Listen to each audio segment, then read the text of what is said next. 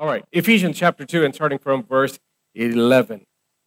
It says, don't forget that you Gentiles used to be outsiders. You were called uncircumcised heathens by the Jews, who were proud of their circumcision, even though it affected only their bodies and not their hearts. Now, that's an important thing to remember. They were proud of the fact that they were circumcised. In other words, they were proud of the fact that they were following and living by the law that came by Moses. But what Paul is saying here is, even though they were proud of what they did to their bodies, and even though they were proud of the fact that they were living according to the law of Moses, he says it only did something, affected only their bodies and not their hearts. All right? Verse 12, it says, in those days you were living apart from Christ. Now, this is, again, Ephesians is a letter written by the Apostle Paul, and he's writing to the church there.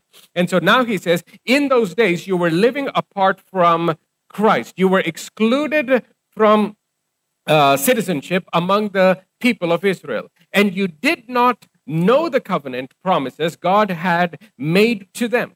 You lived in this world without God and without hope.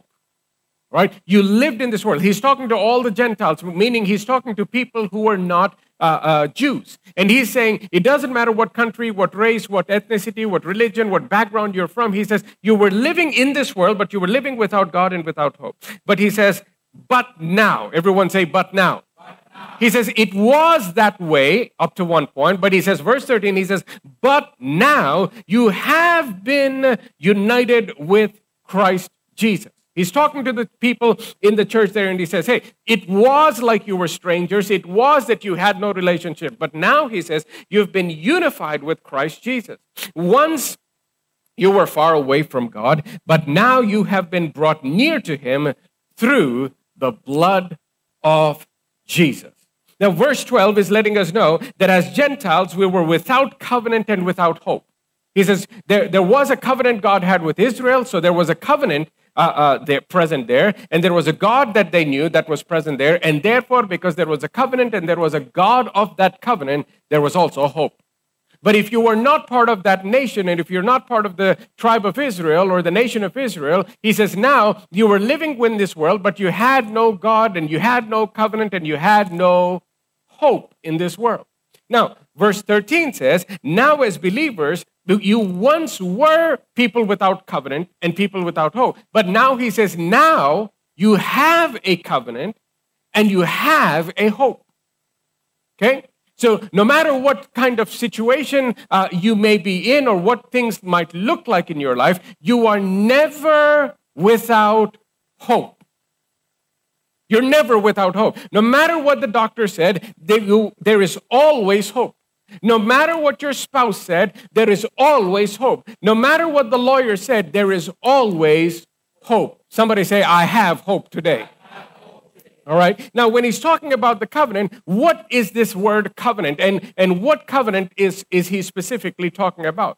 Now, in the Bible, many of you know that there is the Old Covenant and the, Old Covenant and the New Covenant, right? Well, many of your Bibles will have it written as Old Testament in the front, and then somewhere in the middle, you will see another page, a blank page, and then it'll say New Testament, all right? So Old Covenant, New Covenant, Old Testament, New Testament, all right? Now, guys, if you can put the table on the screen, please. Now, I want you to understand that primarily out of these two covenants that we have, the Old Covenant and the New Covenant, the Old Covenant was a covenant between God and the nation of Israel. Okay? It was a covenant between God and the nation of Israel. All right. Now, in the Old Covenant, if you're taking notes, all right, good, thank you guys. In the Old Covenant was primarily based on the law, all right? Now, the difference between the Old and New is the New Covenant is primarily based on the grace of God, all right? It's based on the grace of God. Number two, the agreement is with the Jewish people. The Old Covenant, the agreement is with the Jewish people. The agreement is not with the entire world. That's something very important for us to realize. Right? It's not with the entire world, but it is only with the Jewish people. Now, here, the agreement is with Jesus. Now, this is something also very important to understand. The agreement did not necessarily happen with you and me. Okay? The agreement happened with Jesus. All right, next. The old covenant, the Bible says that the letter of the covenant kills. It always led to death. Why did it lead to death? Because nobody could live based on the agreement of the old covenant. And because they could not live based on the old agreement, it would always lead them to the curse. It would always lead them to death. It did not bring life to them. It always brought death to them. All right? Now, next. It says it was all about man's lack of faithfulness. So God says, I want you to do A, B, C, D, E, F. And if you do A, B, C, D, E, F, then you get this. All right? Guess what? Nobody could do it perfectly. And so it highlights, and it's all about man's lack of faithfulness to that particular covenant or to that particular agreement. Now, when it comes to the new covenant, it is all about the faithfulness of, all about the faithfulness of, again, the important part is this. It's not about your faithfulness. It's not about your faithfulness. Okay? So it is about the lack of our faithfulness or the lack of the faithfulness of the Jewish people. Now, they represent us as well in that scenario. No, it doesn't matter what ethnic tribe or what country, the color of your skin. When we stand before the law of God, none of us can do it. And therefore, it talks about the lack of faithfulness of man, and here it's all about the faithfulness of Jesus. Number 5, it shines a light on sin. Why? Because of the old covenant, every single time you look at the 10 commandments, every single time you think about the 613 commandments, and by the way, if anybody is wondering why, Pastor, do you not give the exact number? Why do you say 600 plus commandments? Is because technically, according to the law of Moses, it's 613. So that's the technical answer. But then the Pharisees, the Sadducees, they would keep piling onto the list. They kept piling onto that list. So it was not an exact number. Yes, the law that came by Moses had 613, but it didn't stop there. See, last week we talked about the various different kinds of laws that we find in this earth. And I talked to you about the religious laws or the laws of men. And so the laws kept on adding. And that's the reason why I say 600 plus, and I don't give you an exact number to that. Okay? Now, he says it shines a light on sin. Here, it shines the light on the perfection of God's Son. Or you can say it shines a light on the perfection of Jesus Christ. Again, what's missing here? You and I are missing here. It's not shining a light on our perfection. It's not shining a light on our unfaithfulness. It is shining a light on the faithfulness of Jesus Christ. All right? Now next, I keep saying verse 6. Point 6, all right? It says, given to bring out man's sins. Given to bring out man's sin.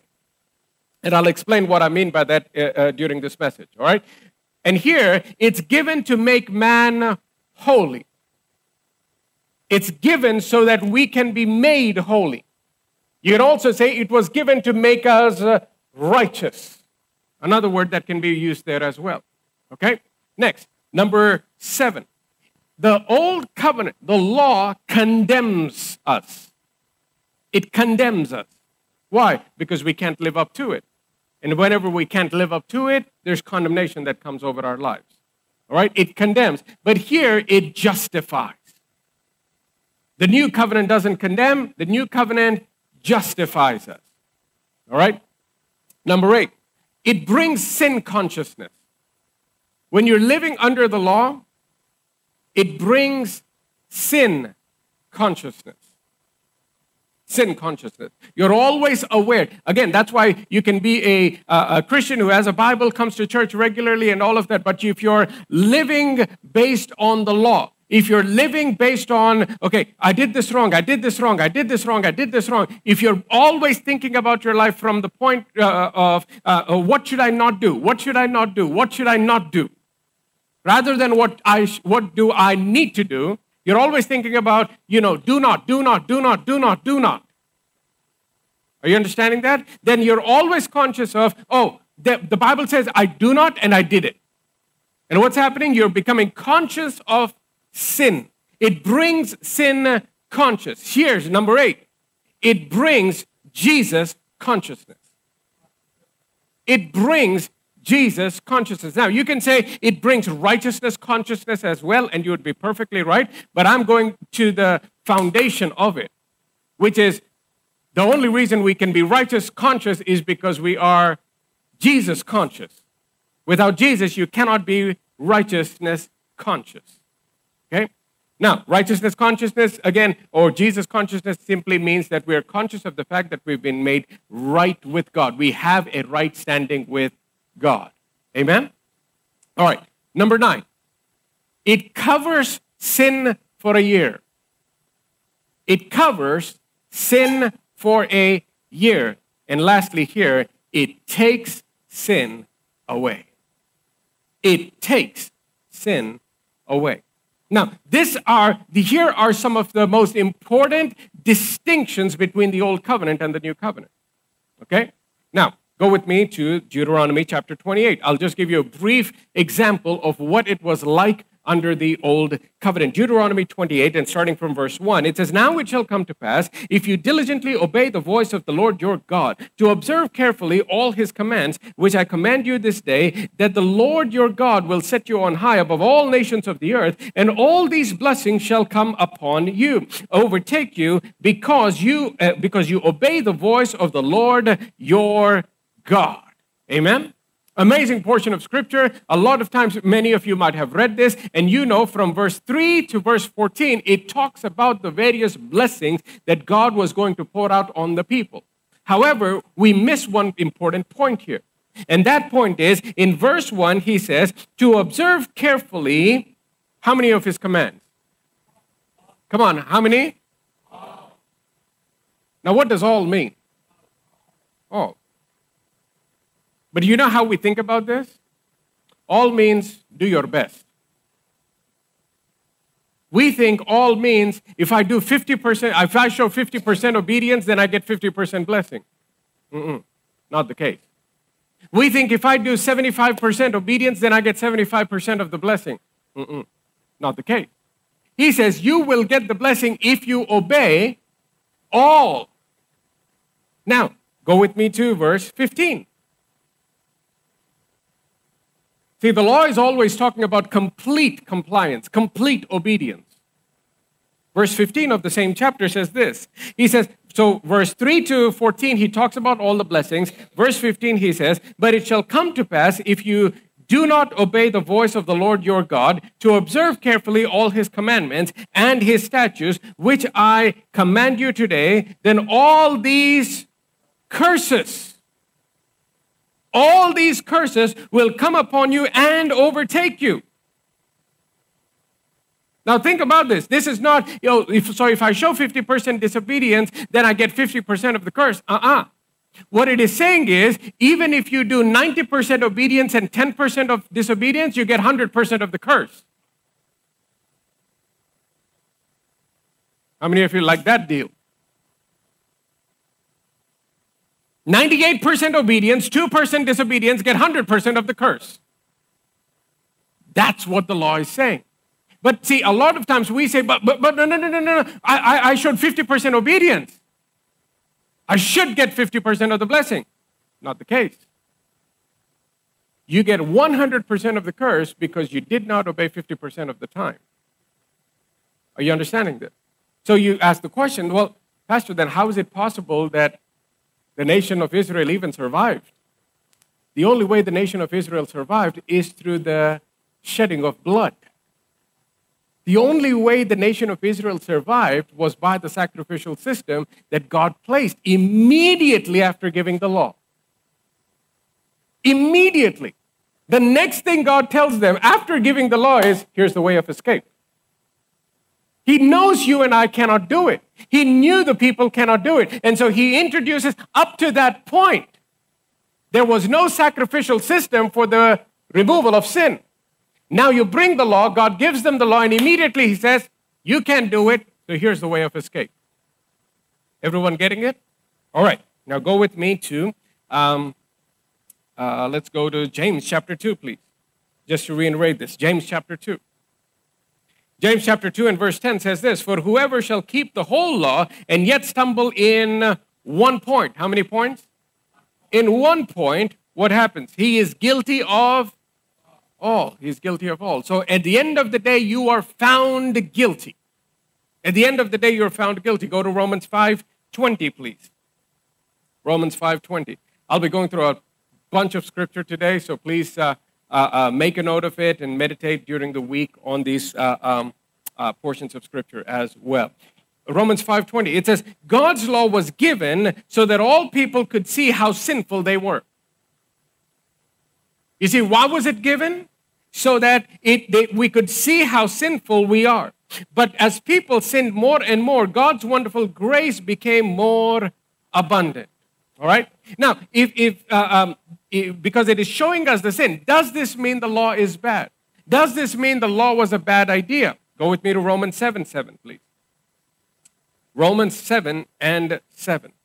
It says, well then, am I suggesting that the law of God is sinful? Of course not. The law is not sinful. The law is not bad. He says, of course not.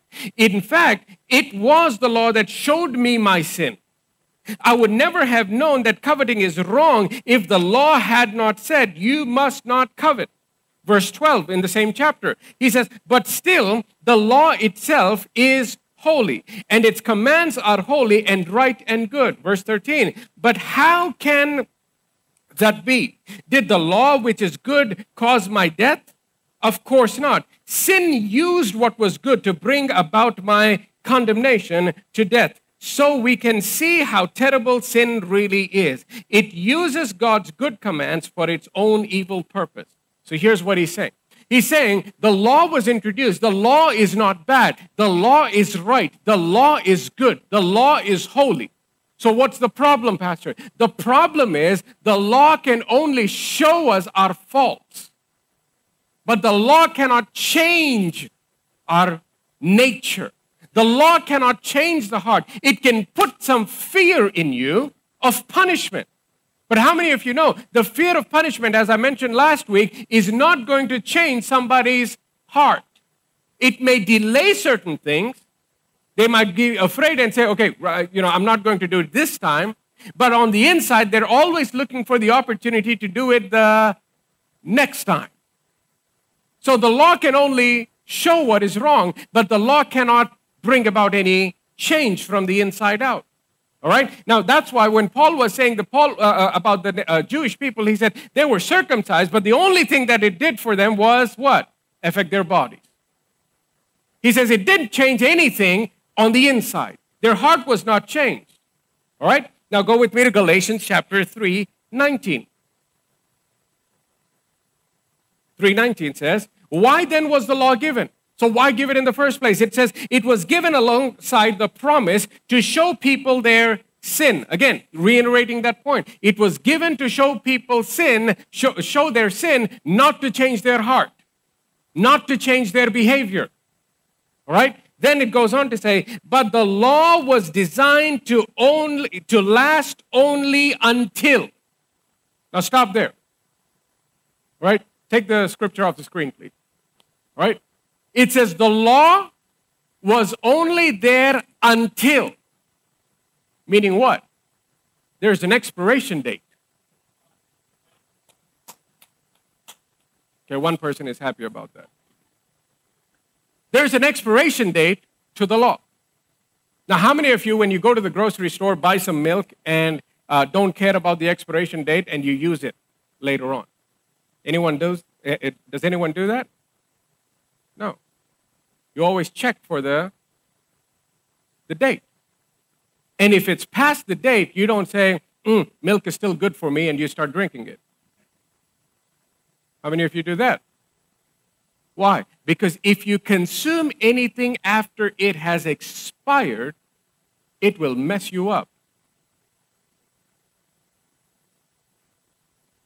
It will mess you up. Now, the Bible is saying there's something that took place in the Bible under the Old Covenant that has an expiration date. And that is the law. And that is the law. Now, how many of us realize we don't pay attention to that expiration date? And we keep going back to the law. And we say, give me more of the law. Give me more of the law. Give me more of the law. Why? Because then I will stop sinning. Then I will stop sinning. Then I will stop sinning. No, you won't. No, you won't. Because the law will not change who you are. The law doesn't have the capacity to change who you are. It is good, it is right, it is holy, but does not have the capacity to change you. And yet, we hear sermons, and sermons are preached without having the understanding. Last week or the week before, I've been preaching a lot, so I don't remember when I said this. But remember, Paul writes and says, there are people who are teaching the law. He's writing to Timothy, and he says, there are people who are teaching the law, not knowing anything about the law. So we take up scripture, for example, Deuteronomy 28, and we say, see, God will bless. Yes, sure, God will bless. But when is the question? And then you go back to verses 1 and 2. See, if you obey the Lord your God, if you obey all his commandments, then all these blessings will come upon you. And I can preach that from this pulpit, and majority of Christians will say, good preaching, good preaching, good preaching. Not knowing the fact that that commandment cannot be sustained by you.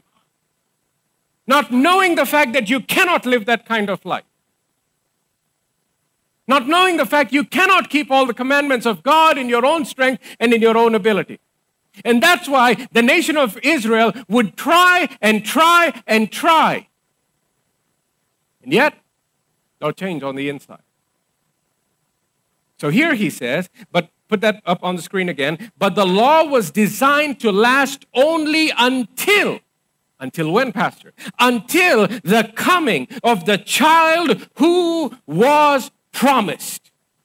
Now, who is that person the Bible is talking about? Jesus Christ. Here's my simple question. Has Jesus Christ come into this world? Guess what? Something expired.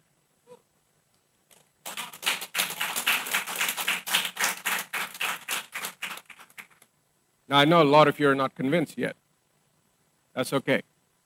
That's why I said I have a bunch of scripture today. All right, let's go.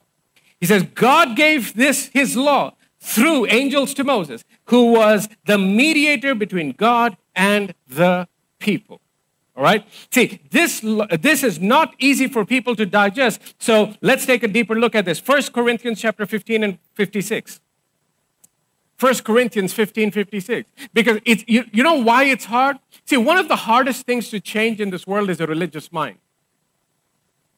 It's the toughest thing to change. It's not a sinful person. It's not a sinful mind. It's a religious mind that's the toughest to change. Not a sinful mind. It's the religious one. That's the toughest. 1 Corinthians 15, 56.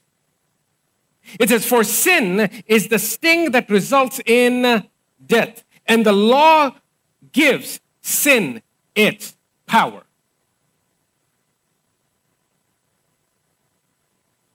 You can check it in your own Bibles. I just didn't make that up. That's why it's good to bring your own Bibles, even if we put the scriptures on the screen. You need to double check everything I preach. You need to double check everything any preacher preaches. All right? So what does it say? For sin is the sting that results in, all right, we can agree that, no problem, but here's the issue. What gives sin its power? See, if you didn't read that, come on, tell me what gives sin power? Oh, Pastor, it's the devil. Really? What does it say here? The law gives sin its power. See, you sin, the law makes you aware of it, and you are condemned, and that leads to death. You sin, the law makes you aware of that sin, and that brings in condemnation, guilt, shame, and that leads to death. All right? 1 Corinthians 15, 56, I'll read it for you in the Amplified. It says, now sin is the sting of death, and sin exercises its power upon the soul. Upon the soul. That's where that condemnation, that's where that shame, that's where that guilt begins to take a grip of you. He says, and through the soul, through the abuse of the law. Through the abuse of the law. Romans 3, verses 19 and 20, please. Romans 3, 19 and 20. Let's go there quickly. Obviously, the law amplifies to those to whom it was given. Obviously, the law applies to those to whom it was given. For its purpose is to keep people from having excuses, to show them that the entire world is guilty before God. So now, here's a quick quiz. When we talk about the law of Moses, who was it given to? Come on. Be confident. Who was the Mosaic law given to? Good job. It was given to the nation of Israel, not to the entire world. However, what law was given to the entire world? Okay, we need a quick revision. Guys, thank you. Good job. It says, the law of Moses was given to who? For a small group of people for a short period of time. Got it? But when it comes to the law of God, who was it given to? Everybody, everywhere, for all of time. All right? So when you're talking about the Mosaic law, you're talking about only those people. It applies to those people. But when we're talking about the law of God, it applies to everybody. And here he says, based on that, we have no excuses. All of us know we're guilty. It doesn't matter what religion you talk to, go talk to anybody, they will admit to the fact that they have sinned in their life.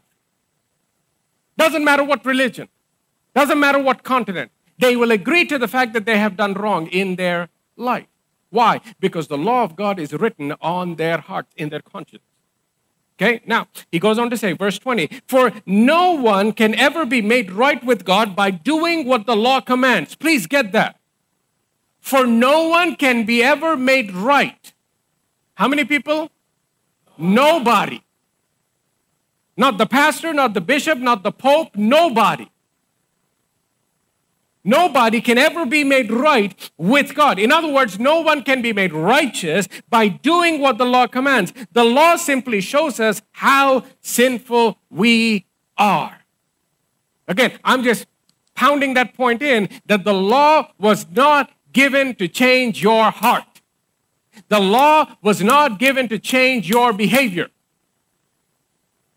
Only to reveal, show the sin that was already present. All right? Now, so verse 20 says that the law simply shows us how sinful we are. Say, therefore, the law was given to reveal sin, and the old covenant was based on the law. Write that down. The law was given to reveal sin, and the old covenant was based on the law. In other words, the old covenant, if you choose to live under the old covenant, it will only continue to reveal what? Sin. Right? Now, based on that, should we completely get rid of the law? Look at what Paul says, Romans 3:31. Romans 3:31. He says, well then, if we emphasize faith, does this mean that we can forget about the law? He says, of course not. In fact, only when we have faith do we truly fulfill the law. We don't forget the law. We understand, however, that we don't live by the law. We understand the purpose of the law. The purpose of the law was what? To reveal sin. So we don't throw that away, because if we throw that away, there's nothing to reveal sin.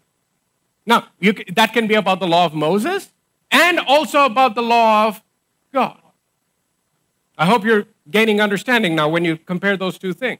All right? Now, go with me to... Now, when he says this, he says, only when we have faith do we truly fulfill the law.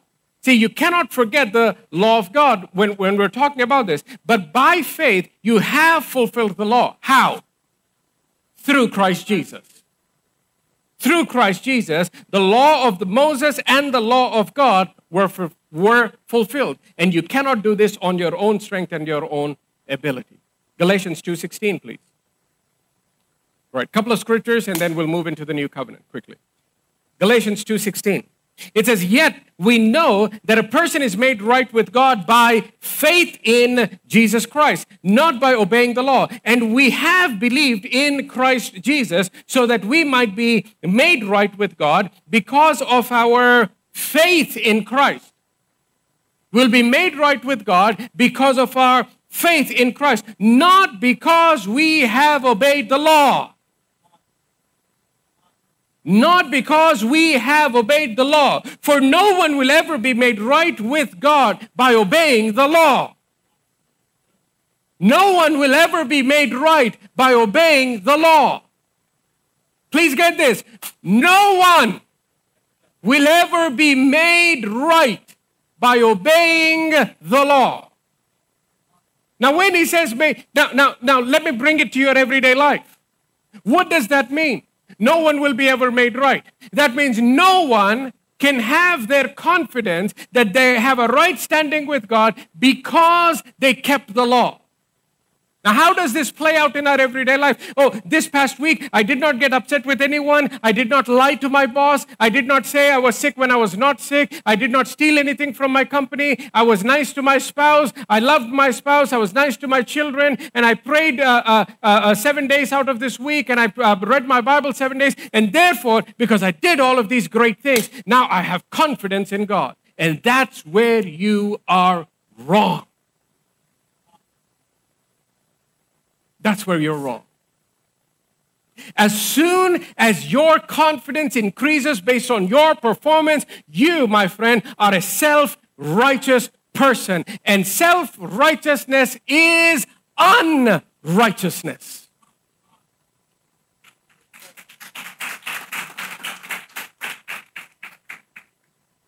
That is no different from what every and any other religion in this world teaches. The problem is, we just slapped a Christian label on it and call it Christianity.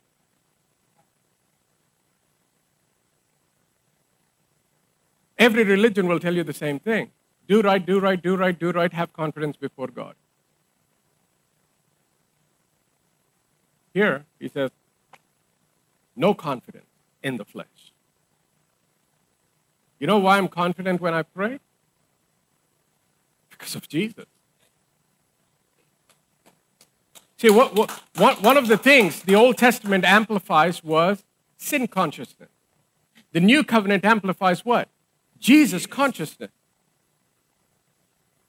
So when I have a great week and I read my Bible every morning before I do anything else, and I pray and I spend time in the presence of God, and I come to church, and I attend not only Sunday service, but I attend the Bible study. Not only do I attend the Bible study, but I attend every prayer call that happens. I attend every cell meeting that takes place in the church, and I'm doing all things right. And my spouse is in love with me because I did everything right by her. My children love me because I spent enough time with them. My boss loves me because I fulfilled all the projects, and I'm doing really good. And in that week, when you come before God and you're coming out of that confidence, you are wrong. Here's what we need to do. When you have that kind of week and you come into the presence of God and you are praying for something, you still do it because of Jesus. Now, on another week, when you were barely able to read your Bible twice that week, when you were barely able to spend 1 hour in prayer for the entire week, when you and your wife had a terrible fight, when your children do not like you because of the discipline that you showed them, when your boss doesn't understand what is taking place in your house and he's upset that you didn't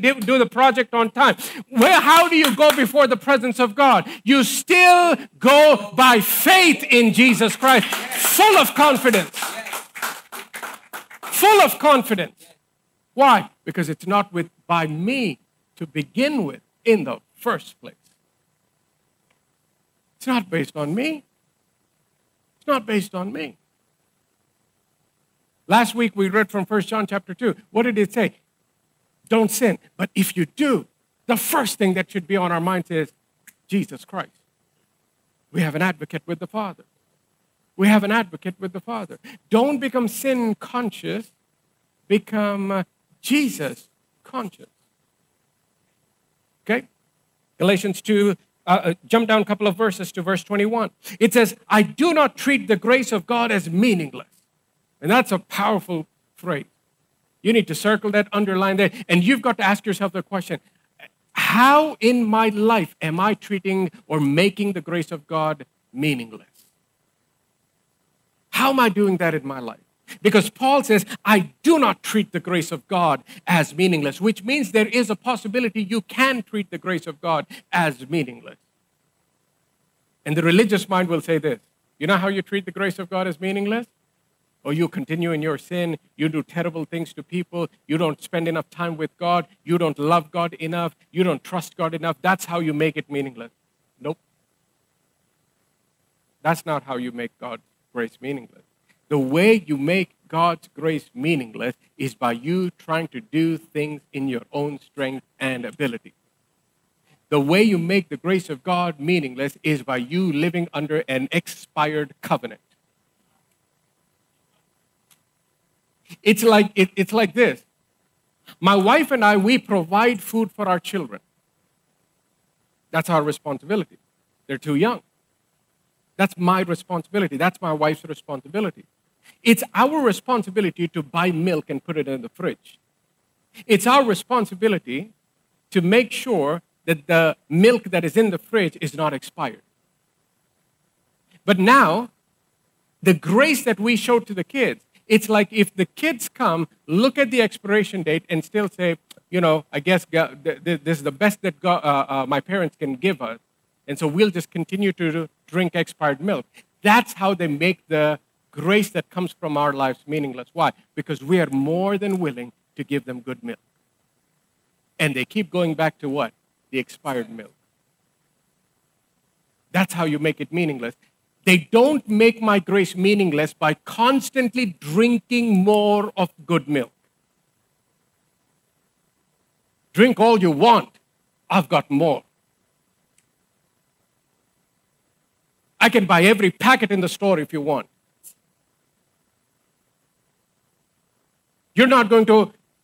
My daughters are not going to offend me, and I'm not going to get upset with them by saying, how much money do you want me to spend on your milk? No. They don't have to drink expired milk. Why? The grace is present. And you and I don't have to depend on the law when the grace is present. He goes on to say, for if keeping the law could make us right with God, then there was no need for Christ to die. Circle that, underline that, highlight that, put stars around it.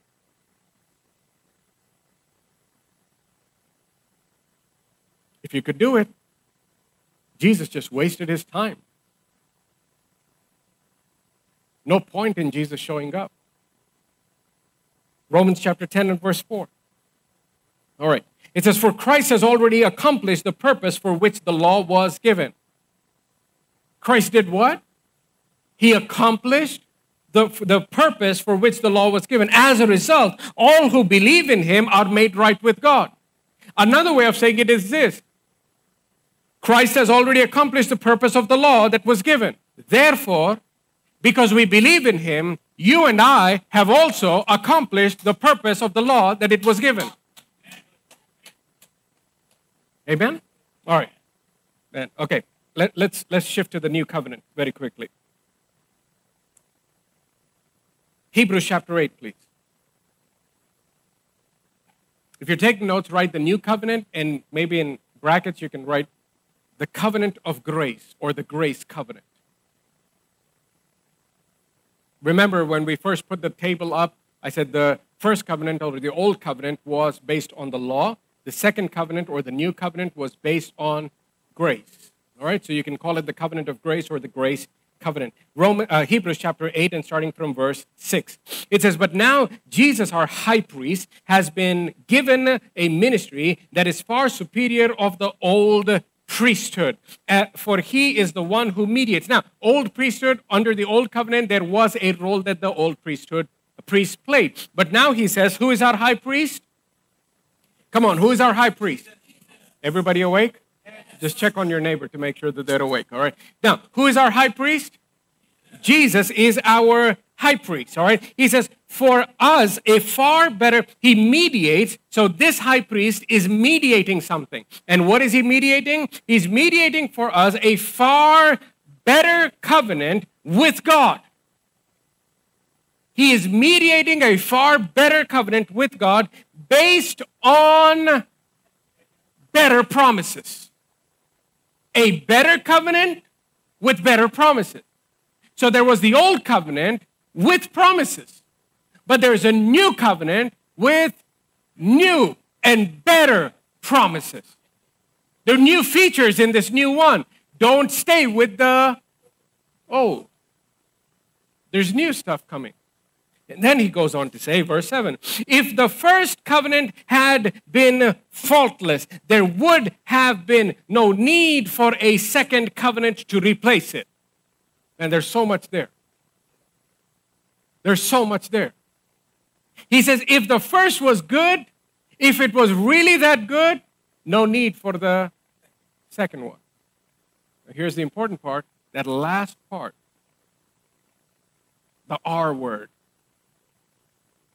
Said what? For a second covenant to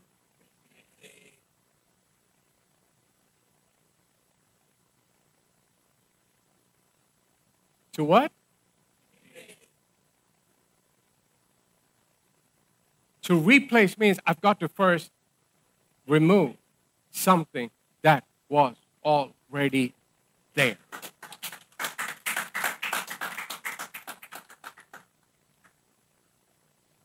And here's what we try to do. The old one, beautiful, beautiful, beautiful. Jesus, thank you for the new one. Both. I'll balance both. I'll balance both, Jesus. I want the spoiled milk and the fresh milk. I'll mix both of them now. Do you know what happens when you mix good milk and spoiled milk? Perfect. And that's how many of us try to live the Christian life.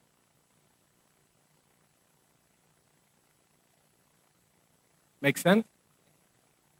That's how we try to live the Christian life. Oh, Jesus, God, I thank you for the old. Oh, I thank you for the new. I thank you for the new. But let me hold on. I want both. No, don't take anything. Don't take anything. And what is God saying? No, give this. I've given you something better. I've given you something better. A better covenant with better promises. And who is the high priest? Jesus. Now, every single time we try to go back, what we're saying is we want a high priest from the old covenant. We think he does a better job than what Jesus can do. See, that's why you frustrate the grace of God in your life, not with a sinful attitude, not with a sinful mind. You frustrate the grace of God with a self-righteous religious mind, more than a sinful mind.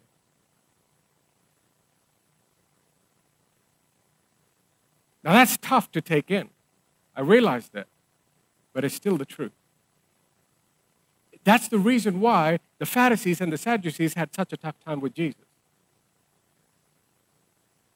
And the sinful people, Jesus had no problems with them. You're a prostitute? Come on, I want to talk to you. Or you're the guy who steals all the money from the poor? Come on, I want to talk to you.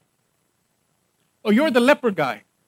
You're cursed? Come on, I want to talk to you. You think you're condemned? That's okay. Come. I want to talk to you. Oh, the others won't touch you? It's okay. I'll touch you. Come here. Oh, they're afraid they'll get the virus? They're afraid they'll get the leprosy? They're afraid they'll get the curse? Don't worry. I'm not. He says, come. I'll touch. Come. I'll heal. Come. I'll restore. Come. I'll provide.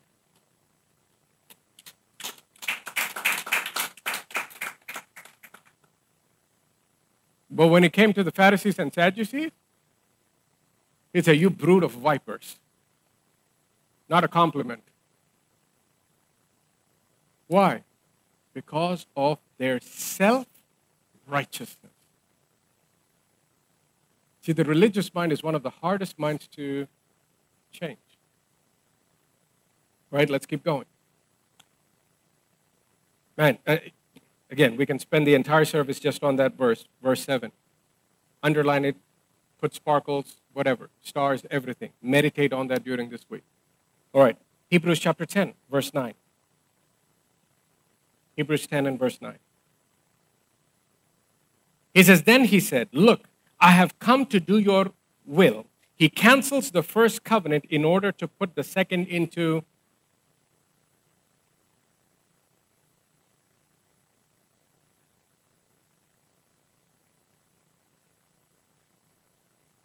I'm just giving you scriptures because I know certain things that I'm saying is really tough to digest. And so I'm just giving you scripture after scripture to let you know I'm not making anything up.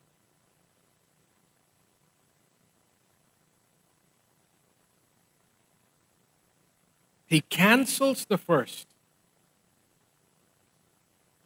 How strong is that? How powerful is that? How life-giving is that?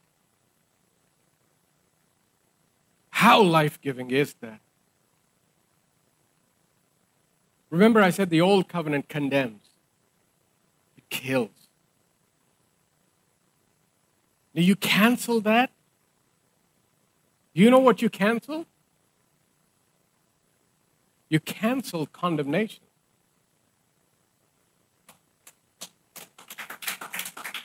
You cancel death. That's why Paul writing, he says, the letter killeth, but the spirit, he says, it gives life. See, when you understand this, it will not cause you to sin more. It will not. It gives life to you. It changes you from the inside out. So Jesus said, I've canceled the old agreement. And we've got millions of people who are trying to live based on a canceled covenant.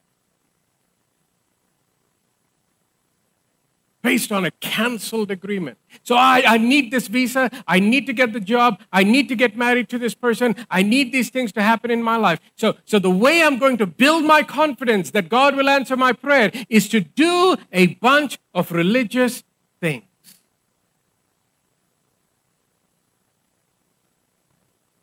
And he says, it's expired. It's canceled. We're not doing it that way. We're not living under the old covenant. Romans chapter 8.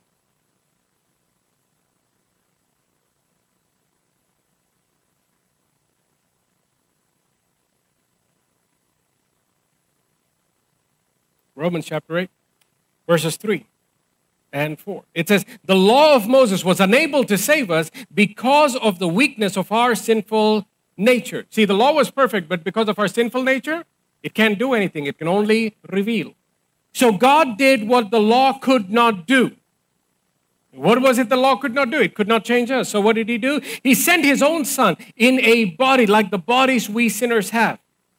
And in that body, God declared an end to sin's control over us by giving his son as a sacrifice for our sins. He did this so that the just requirement of the law would be fulfilled, fully satisfied for us, who no longer follow our sinful nature, but instead follow the Spirit. We don't follow the sinful nature. Why? Because that nature is not who we are any longer. You're made a new creation in Christ Jesus. That's the reason why now, because there is a new nature on the inside of you, whenever you sin, you're not comfortable after you sin.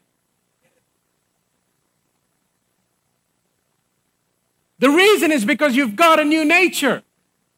Something changed on the inside of you. That's why he didn't say that you will never sin, but he said now the propensity for sin is going to be different. The relationship that you have with sin is going to be different. He says, so don't sin, he says, but if you do sin, think of the advocate, Jesus Christ. think of the advocate, Jesus Christ. Go with me to Hebrews chapter 8, please. All right, we'll go to 2 more places and then I'll quit.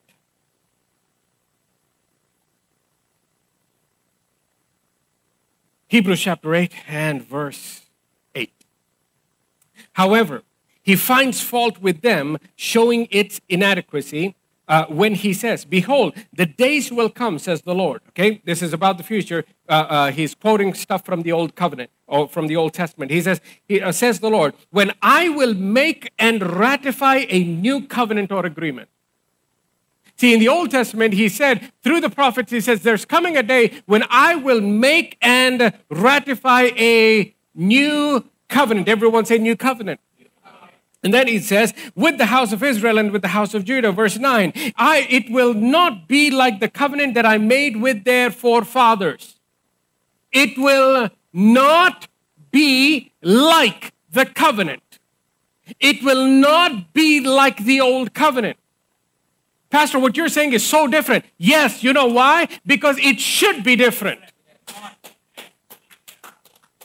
He says, it will not be like the covenant I made with their forefathers on the day when I grasped them by the hand to help them and relieve them and to lead them out of the land of Egypt. For they did not abide in my agreement with them.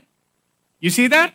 The old covenant had an agreement. So he says, for they did not abide in my agreement with them, so I withdrew my favor and disregarded them, says the Lord. Because they did not keep the deal. Because they did not keep the deal, they worshipped other gods. They went away in their own direction, in their own wisdom, according to their own thinking patterns. And so he says, because of that, he says, I withdrew my favor and disregarded them.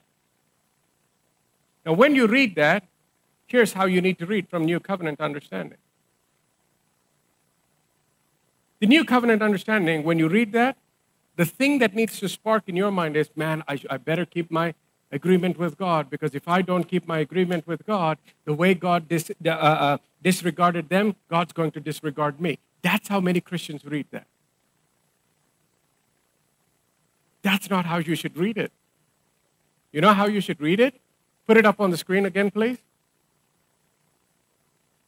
He says, I withdrew my favor and disregarded them.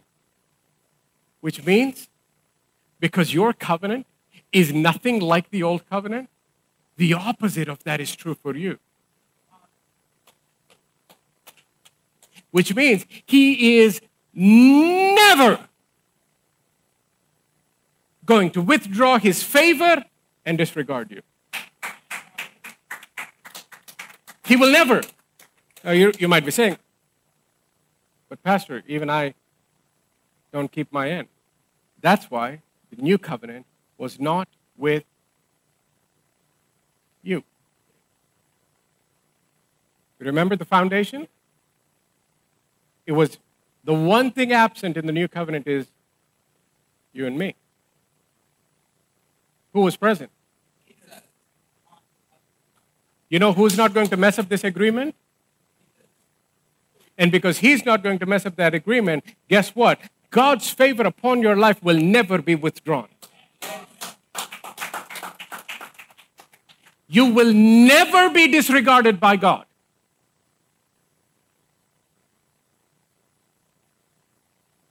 But Pastor, what if I lied to my boss?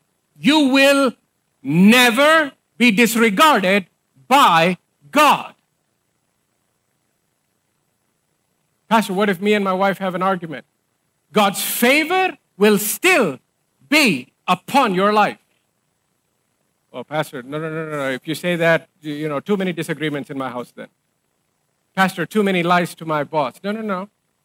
Remember what we finished reading earlier. He said, we no longer live by the sinful nature, but we live by the Spirit of God.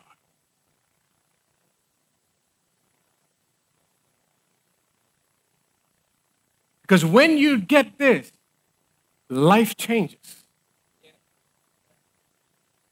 There's Romans chapter 8, verse 1 says, therefore there is now no condemnation. How is that possible, my friend?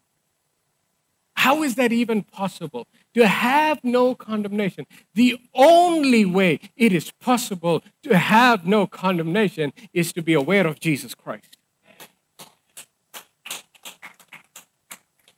The only way you will have no condemnation in your life is the more conscious you are of Jesus, the more you will be free from condemnation. Is this helping anybody? Yes, sir. All right, verse 10. It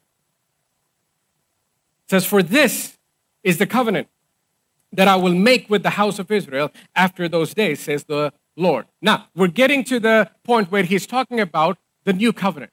He says, this is the covenant I will make. What is that, Lord? All right. He says, I will imprint my laws upon their minds and even upon their innermost thoughts and understanding and engrave them upon their hearts. Now the law will not be written on tablets. It will not be on stone. It will not be on a scroll. It will be on you and on me, on the inside of me. On the inside of me.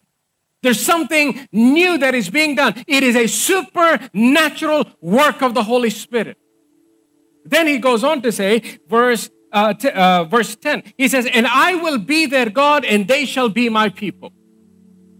I will be their God. See, when you read that, don't just think, oh, yeah, God will be up there. No. He will be your God. Get this, no matter what situation you are in right now, you are with God. You are with Him. He is with you. Not based on your faithfulness. He is with you based on His faithfulness to you. Based on His faithfulness to you. Then he says, verse 11, and it will never more be necessary for each one to teach his neighbor and his fellow citizen, or each one his brother, saying, know, perceive, have knowledge of, and get acquainted by experience with the Lord. For all will know me, from the smallest to the greatest of them. Verse 12, for I will be merciful. Now get this, this is the most important thing about the new covenant. He says, why? Well, the new covenant is different from the old. We understand that. But what makes it different from the old? This is one of the most important things that makes this different from the old. He says, verse 12, for I will be merciful and gracious towards their sins, and I will remember their deeds of unrighteousness no more.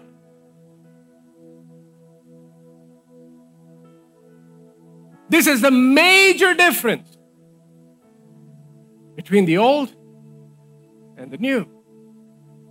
And how many of us live with consciousness of sin and the fear of sin and the punishment of sin and the condemnation that comes from sin? Oh, I did this, so God must be judging me. Oh, I did this, God must be closing the door. I did that, and that's why I'm getting cursed. I did that, and that's why I failed the exam. I did this, and that's why my marriage is broken. I did something else, and that's why the business had to shut down. And we constantly beat ourselves up. We beat ourselves down. Why? Because we live under the expired covenant. We live under the old. Or some might say, no, Pastor, I believe in the new covenant. I live in the new covenant. Yeah, but do you live with an old covenant mindset? It's like living in a free country, always thinking we're still not an independent country or a free country.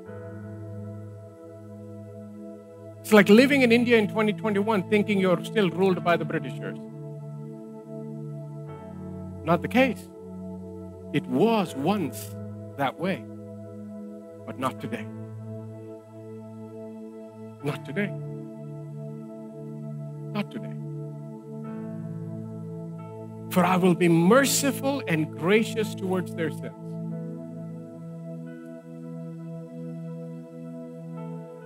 You need to remember that every day. God is merciful when I miss it. He's gracious towards my sin. It is absolutely sin when you sin. But He's gracious. He's merciful. And he says, and I will remember their deeds of unrighteousness. I will remember their sins no more. No more. You've got to have the same level of faith in that scripture as you do in John 3:16. If you've got no belief in this verse, stop believing in John 3:16. It's no different. It's no different. Lastly, Hebrews chapter 9, and I'll close with this. Hebrews 9:28. He says, so also Christ was offered once for all time as a sacrifice to take away the sins of many people.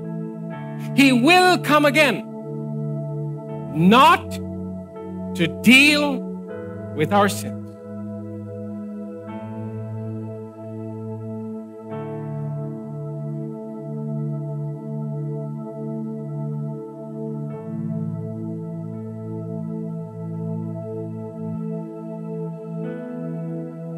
He will come again.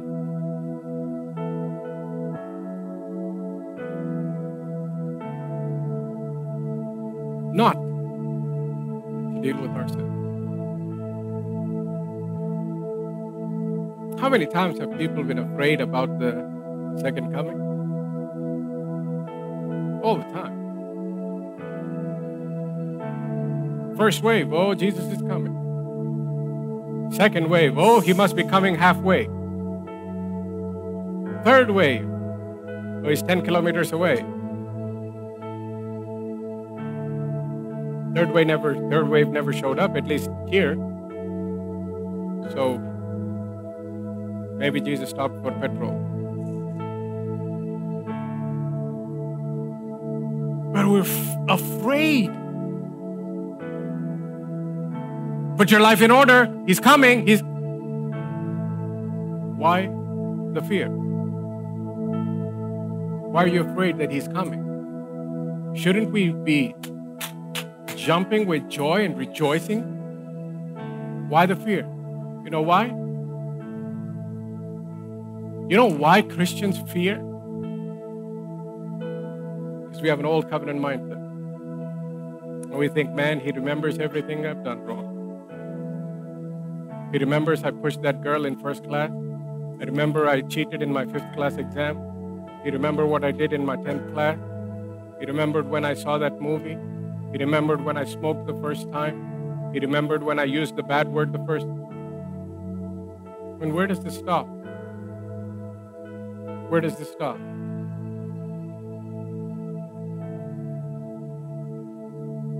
So he says, he will come again, not to deal with our sins, but to bring salvation to all who are eagerly waiting for him. How many of you are eagerly waiting? Don't be afraid. Don't be afraid. No reason to fear. He loves you. That's why he's coming for you, not to punish you. Well, you might say, but Pastor, why isn't he going to deal with our sins? You know why? Oh, somebody, I heard that. That's right. You know why? Because it's already been dealt with on the cross.